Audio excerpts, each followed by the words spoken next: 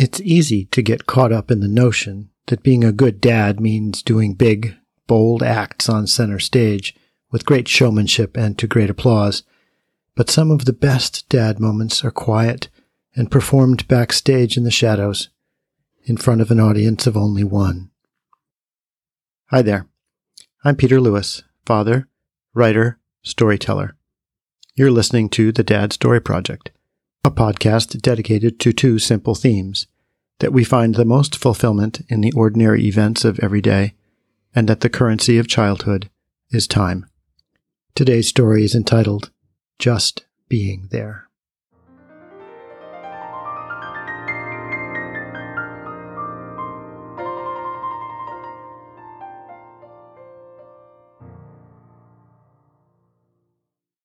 I drove 3 hours through horizontal sleet the other day just to sit in a room and do nothing.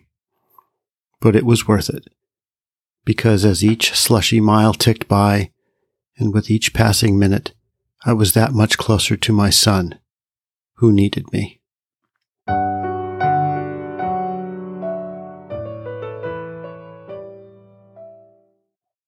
My son, a college senior just a few weeks shy of getting his marine engineering degree, had been challenged. Something had happened, and truth, justice, and accountability hung in the air like smoke. Real enough, but hard to grasp.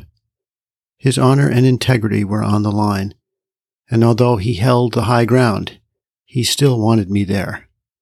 So I drove on, slipping along the interstate at 45 miles per hour, passing cars and ditches, sucking down coffee, and splashing a gallon of wiper fluid on my scummy windshield. When I got to the school, I met my son, and we walked together into a plush office. I sat quietly, way in the back of the room, taking notes, peering over my glasses at key players, and listening to my son's strong and confident voice as he fielded tough questions and lobbed tougher ones back. I said almost nothing. I was just there. After the tape recorder had been turned off, after the handshakes and mutual promises, my son and I went down into the tiny coastal village where his school was and sat on round stools at an ancient lunch counter. He ate a hamburger, while I watched the man on the Weather Channel tell me I shouldn't travel today unless I absolutely had to.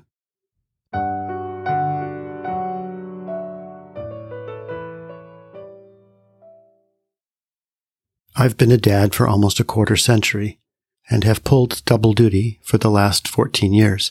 My daughter was born in 1992. It's been the hardest, most wonderful, frustrating, fulfilling, painful, rewarding, draining, uplifting, challenging, and joyful job I've ever had. I wouldn't trade it for anything. Each morning since 1984, I have risen, washed my face, fired up the coffee pot, and stepped into the shoes of a father. Shoes I have been expected to know how to fill. Some days I've nailed it and gotten the job done with ease. Other days I've been so baffled I couldn't be certain the sun would come up the next morning. I hung out that night at my son's house with his roommates and friends, watching movies and eating cold Chinese food. I spent several minutes scraping crud off the cleanest fork I found in the sink.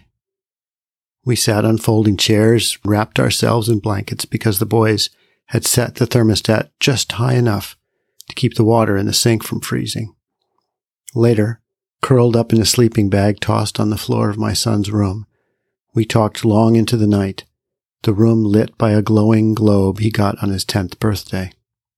We just laughed and laughed until we both fell asleep. The next morning the roads were clear.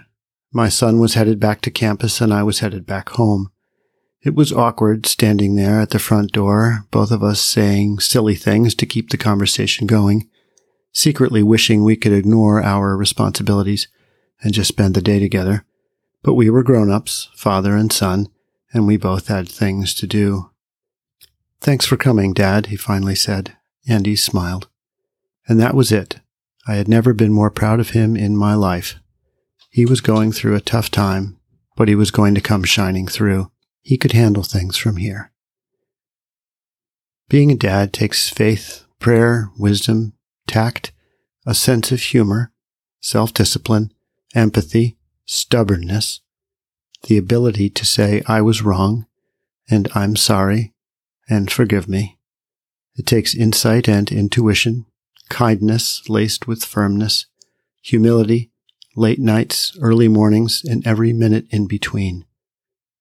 Being a dad takes a pair of arms that open wide and pull a kid in close, no matter what, and with no strings attached. It can be the hardest work. But this time all I did was sit in the back of a room, a quiet presence in the corner of my son's eye. Sometimes being a dad means just showing up. Thank you for listening to this episode of the Dad Story Project podcast. If you would like to show your support, please give us a good rating and leave a review wherever you listen to your podcasts.